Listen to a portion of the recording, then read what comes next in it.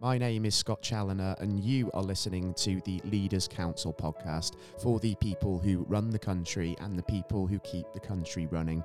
As our regular listeners will be very aware, part of our mission here at the Leaders Council is to bring you a variety of distinct perspectives on leadership, and to this end, we're joined today by Angus Ferguson on the programme, the co-founder of Demijohn, the world's first liquid deli, which he helped establish in Edinburgh in 2004. Angus, very warm welcome to yourself, and by all means, thank you for joining us on the show. It's a pleasure, Scott, to be here and able to talk to you. So thank you for asking me. And a pleasure to welcome you, Angus. It's not the first time, of course, you've joined us on the programme, but just for those sort of first-time listeners who might not have sort of been tuning in the last time that you were on the show, a liquid deli, very interesting concept to a lot of people. What exactly is it that you sort of do, just to expand on those people that might not be aware of you? Well, that's a very good question. A liquid deli is a lovely phrase we coined for our business, Demijohn, because we have a selection of delicious food and drink products, all of which are liquids, pretty much. And the basic concept which we came up with when we founded in Edinburgh in 2004 was that we could fill up bottles and allow customers to come back and refill them. And part of the fun when we had high street shops or when we're out at events is that you can actually taste the product prior to filling the bottle. And very much it was done on the grounds that it would help a customer understand what the product was, and also importantly be a very sustainable way of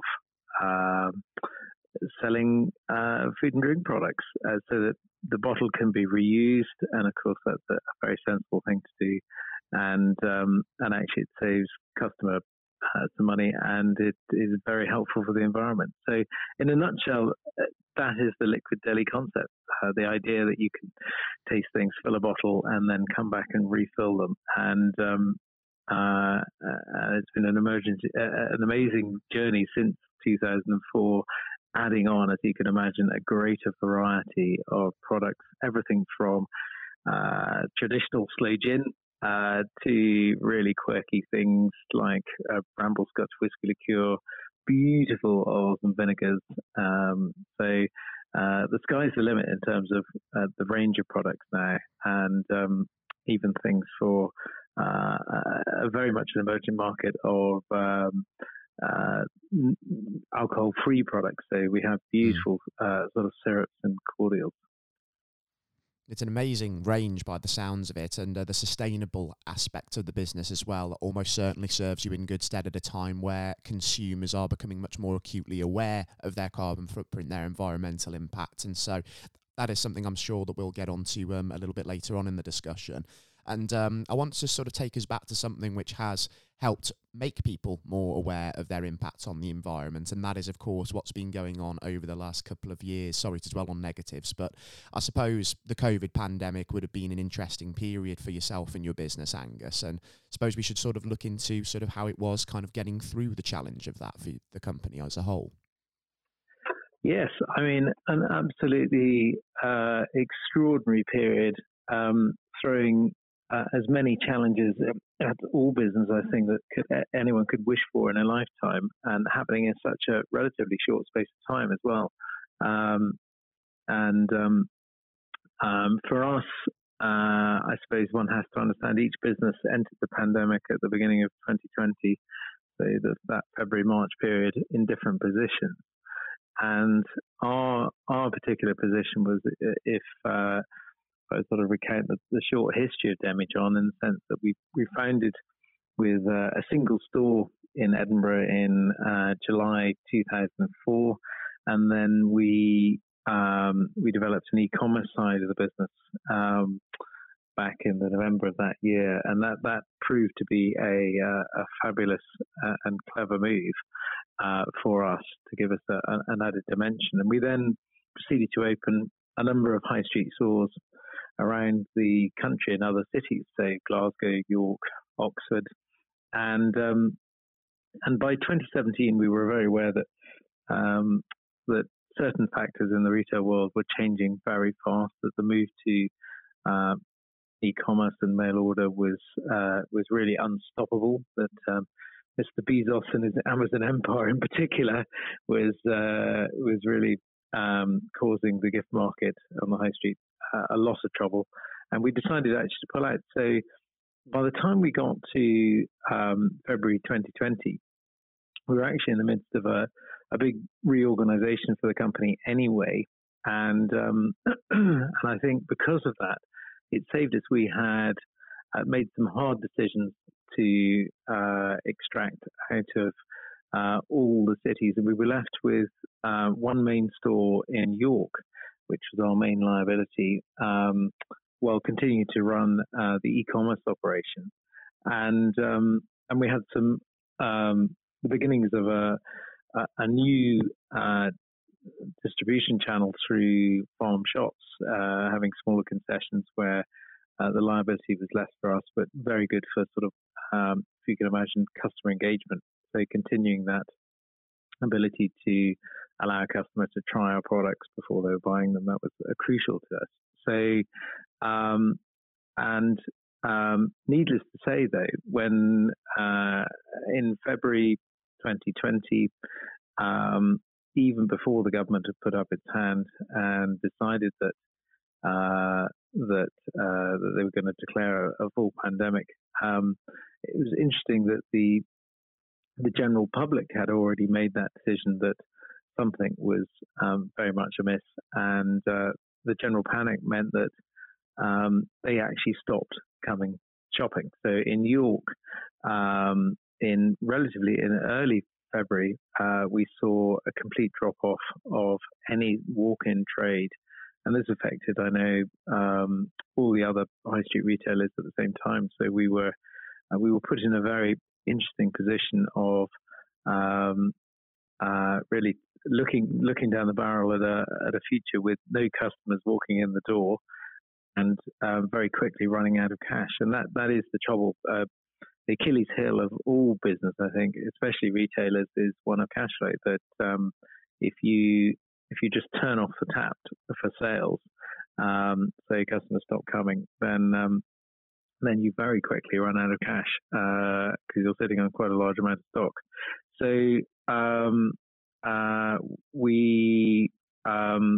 at that moment in February, and I'm just sort of winding my head back now to exactly how it was, but we had the calamity that there was no internet sales as well. So for a very strange reason, I can't quite explain why, really the whole of commerce just came to a grinding halt.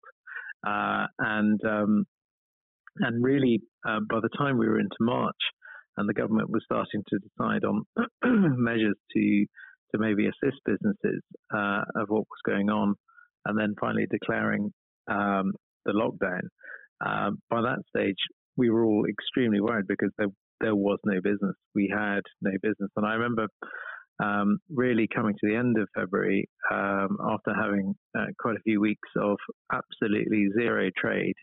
But of course, all the liabilities were still there, rent, all our staff needed paid and everything else. And I did actually think, given our organizational makeup at that point, where we were in this process of reorganizing, I suddenly thought, crikey, I think this is what the end of the business looks like. And couldn't really see a way around it at that point. And it was the thing that turned the corner for us was that as lockdown, as it became clear that a lockdown was going to happen, the actual internet sales restarted. So this is probably middle of March now, and we saw a very slow trickle of internet orders start, which then that trickle became a greater flood, and until eventually it was a tsunami, is the way I describe it. And by the end of March, I remember turning around to Frances, my wife, and saying, I think a miracle is about to happen. I think we, with a bit of careful financial planning and assistance with these sort of sales, we may just survive. And so we'd gone from a period of really, I suppose, at the end of February, thinking that it was all over. I really couldn't see a way around what's going to happen if sales couldn't restart in any way. So if we were to have maybe, I don't know, 3, 4, 6 months of just nothing, then that would be it. We would have to shut up completely. And then to have the almost complete reversal just sort of 4 to 6 weeks later, thinking, right, how do we take this new situation and make the most of it? And of course, overlapping that was the fears of what was playing out at the time. I mean, one of the issues was that our head office and our sort of main logistics hub is geographically separated. So we're in Southwest Scotland on the farm here, but that was really originally an administrative hub. It wasn't designed for anything other than that at that point. And we had the large sort of, I suppose, shop and space down in York, which was really doing all our processing of our business, and so we were hit with a new problem, which was how to communicate with your staff without me going and being with them. Of course, the first thing I wanted to do was rush down and sort of be with them and help them firsthand, but of course that was the one thing you couldn't do. If you remember, basically there was a sort of clampdown on movement, and then we were dealing with really the sort of emotive and fear factor that it was an unknown quantity, the pandemic, and trying to persuade our staff that actually they could continue to work in a safe way while this was going on, and how were we going to do that? And so some amazing challenges that were thrown up, and we were very lucky. We had a very loyal team, all of whom were very intelligent and sensible people, but even they, even they at that moment couldn't really see through it. Of course, we were sort of reading the various bits of advice about how to stop transmission of the disease and things like that. So we made a quick decision that despite the ability that we may be allowed to reopen the shop door to let people in, actually the best thing to do would be to completely close it, and then immediately put all our energies into the mail order side of the business rather than the normal sort of high street walk-in retail side of the business. And that was that proved to be a very shrewd move, because it just simplified what we then had to do after that. And we reorganized to the point of sort of stripping the shop out to create more space to allow the processing of mail order in what normally would have been the sort of space that you'd have customers coming in, to then create a sort of a more efficient space for processing a very large amount of mail order. And so our overlapping problem then became one of demand totally outstripping supply. So we had this extraordinary situation of very nearly going under, to then suddenly being overwhelmed with sales in a way that we hadn't seen for really not at that time of the year ever, but normally sort of associated with kind of pre-Christmas type thing. But we weren't ready for that. And not having enough staff to be able to deal with this problem, or staff that were unwilling for very good reasons, that they thought it was too big a risk to come in. So actually persuading them to come to work, and trying to get them to help. And then and once we'd persuaded some staff to actually come and rejoin and work, that very quickly we ran out of supplies of things that were very popular. And of course so one thing leads another. It's the sort of chicken and the egg thing, and the stresses involved with that when you're dealing with with mail order, so the orders are coming in thick and fast. And if you start running out of stuff, then you're into a customer service nightmare. But you don't have the staff in order to be able to deal with all that, because of course you're very low in staffing and very high in terms of demand on their time of anyone who's working. So, and then overlapping all of that was the fear of someone getting the disease, and then suddenly, losing another person out of the workforce, or worse still, them getting very, very ill and dying with it. And we somehow in this muddle, we managed to prevail, and we created a sort of happy closed unit where the York team operated very much as an independent family, is how I describe it.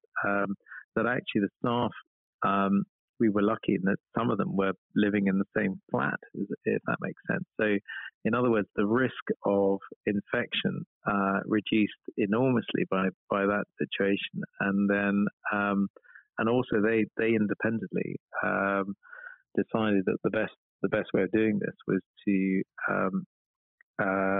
really they would operate just with the people they were with in the shop, and that was it. That was their sort of they reduced the group size, and these were very interesting issues to try and resolve very quickly, and of course all different, all done at sort of arm's length, as it were. So here we are at South Scotland. Of course, that was all down in York. It was an interesting challenge, and of course the challenges didn't stop there. They came and went with the year as we drove through it. And one of the sort of overarching memories that I have of it was that if you were prepared to be flexible and change, there were definite opportunities to be made. Certainly, in some configurations, clearly some companies were going to be very lucky because they were just very well set up, and they were in a lucky place or the right place at the right time. Others, like us, we still had some long-term liabilities that were ongoing in the background, which were going to cause us trouble. But we were saved from the fact that we had already a pretty well-established e-commerce straight mail order side to the business. So that was really where the money was going to be, the sales were going to be made in 2020. And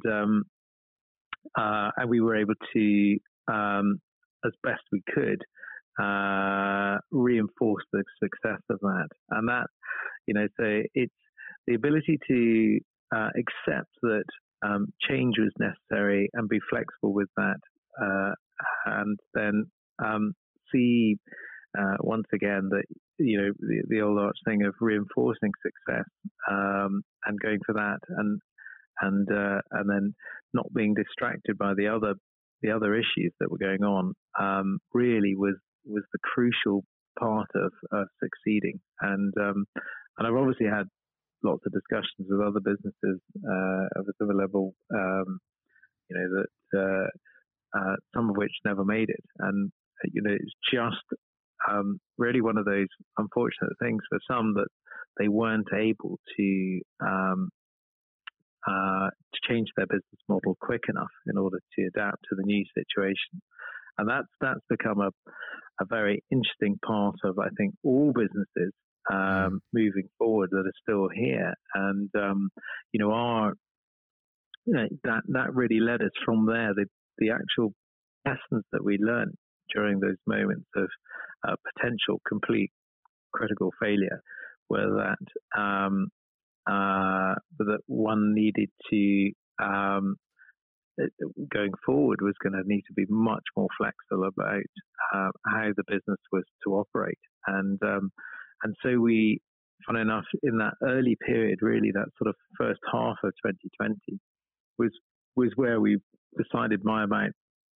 I would say by the time we got to really middle of May, France and I had made a decision that that high street retail would change forever, that this would never be the same again, and that actually the writing was on the wall. It had been from 2017, but this was going to be the final sort of knock on the head, that it would be nigh on impossible to continue a retail business on the high street in the way that we had once thought of driving it forward.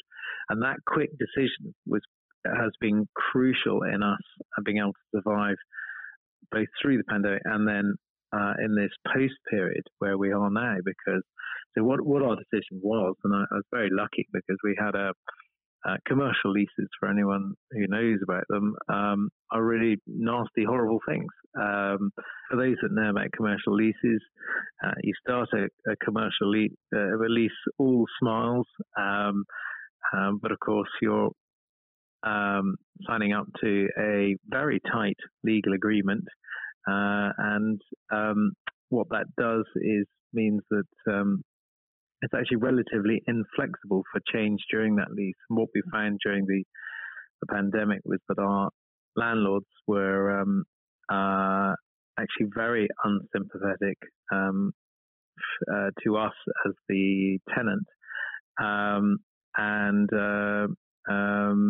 behaved, we think, rather badly, in the sense that they were less than willing to renegotiate the lease going forward, even sort of post pandemic, after the sort of dust had settled. But it was because of their behaviour that really we formulated the plan that the best thing we could do with the business was to remove ourselves from the high street completely. So we took the final hard decision that we would actually use a break clause in our lease for York to come out of there, and we left York High Street in January 2021 at the earliest opportunity, with very much the vision to bring the whole of the processing of our business back to our farm here in southwest Scotland. That we would set about a plan to convert a bit of farmsteading that was unused for purposes of mail order processing and also administration of the business. So to develop very much a business hub here on our own ground, in our own buildings, and move ourselves away from a very large fixed cost and liability for the business, so that we were really free to adjust and move with the flow of business from that point onwards. Certainly, we could see that thanks to the pandemic, thanks to other sort of factors, from Brexit to all the other bits and bobs going on at the moment, complexity with the business world, that the next 5 to 10 years were going to be bumpy, whatever happened. And then actually to give ourselves, I suppose the best chance would be to make ourselves as flexible as possible, rather than tying ourselves into fixed commercial leases. So easy to say, much more difficult to actually do. And sure enough, it has been almost sort of certainly 18 months of planning has gone into it. And I'm very happy to say that we are building work is well underway at the moment with the farmsteading, and we're hoping to be finished within 6 weeks to give ourselves a fixed premises once more, where we can rapidly grow the business again, using e-commerce as the main driver, but also establishing a greater number of these wonderful sort of little concession outlets in farm shops, and other sort of there's actually quite a number of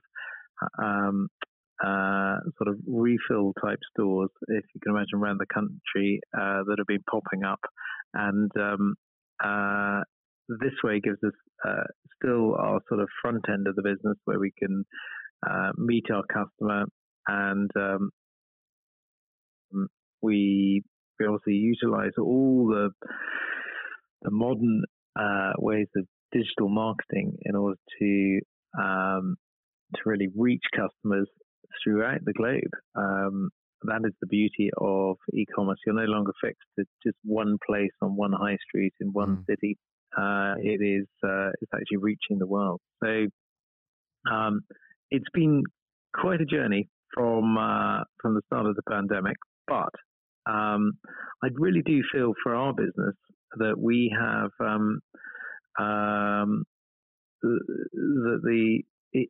it actually benefited us. It made us make a decision about the business that I think we were struggling to make, which was that for us that the retail landscape had changed dramatically, and most of the change I think sort of funny enough happened around that 2017 period. That was when we became hugely aware of it, and then.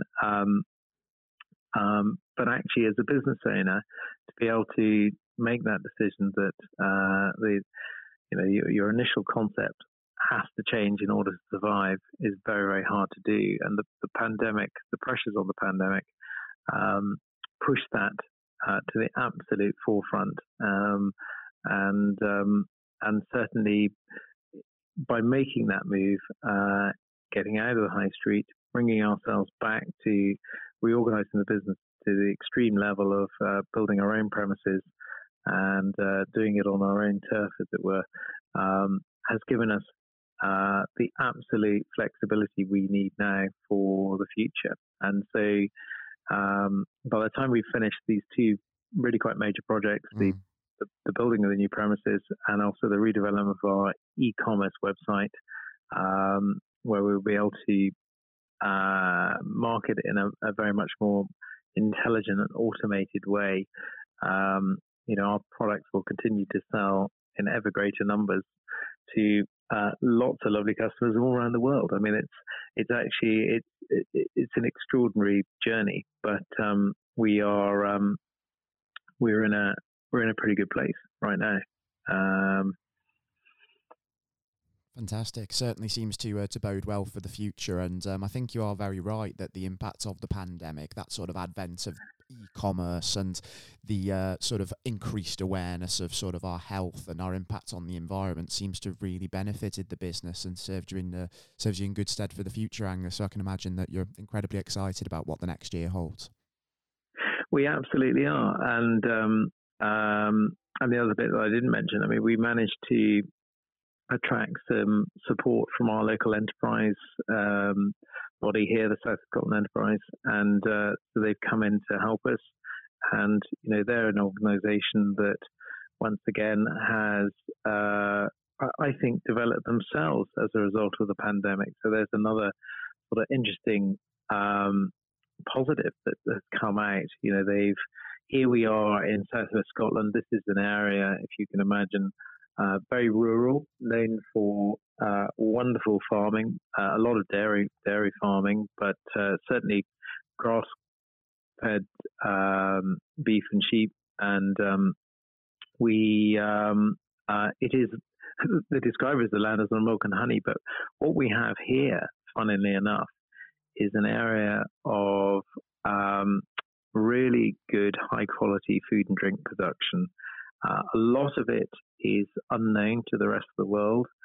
So suddenly that presented an opportunity for us to become the hub, as it were, for really good quality food and drink for the region. And I think our enterprise body, when we discussed this with them and told them of our plans, that they were very understanding about this and very excited about the thoughts that we had of doing this. We were already talking to 60,000 people per week using our email newsletters, and people are willingly signing up for those. And we talk to people all around the globe. So we have the ability to find new product here locally and then sell it globally, as it were, which is a wonderful position and brings revenue back into this area, which was their ultimate aim to try and develop that further. And it's and I suppose the overlapping thing of that was also that we become a seasonal attraction in our own right by developing a piece of steading and putting in quite an interesting business. We become a bit like a winery. So maybe you're sort of visiting France. You may have gone and done a winery tour or something like that. But that is also a potential benefit of what we're doing here. That our summer here is a very busy summer, actually, June, July, and August, with many visitors coming now from all around the country to Southwest Scotland and discovering it. We're able to, on an occasional basis, we'll be able to tap into that market as well to help us reach ever new customers. So it's a very happy thing that we're doing. And we're not there yet, but we haven't got far to go now. I feel there is definitely light at the end of this tunnel, and it has been a long journey, and at moments very tricky. But actually, with the new team we've got, we're in a very good place to move forward in what will be, there's no doubt some challenging years ahead.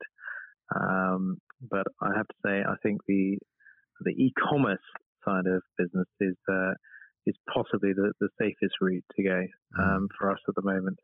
Yeah, it seems so, and it would be great, of course, to catch up, Angus, and just see how things are coming along for you at some point over the next year or so.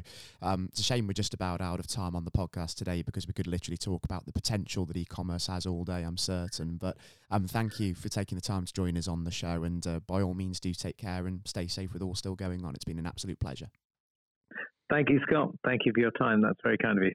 It's been fantastic, and I do hope that everybody tuning in also thoroughly enjoyed the interview with Angus Ferguson from Demijohn today. And just a reminder to all listeners, if you do happen to head your own organisation or run your own business which you feel has its own story to share with us, then we do want to hear from you, and you too can apply to be on the programme via leaderscouncil.co.uk/apply to share that story with us. Up till that next time, you have been listening to the Leaders Council podcast with your host, Scott Challoner today. Please do take care, and goodbye all.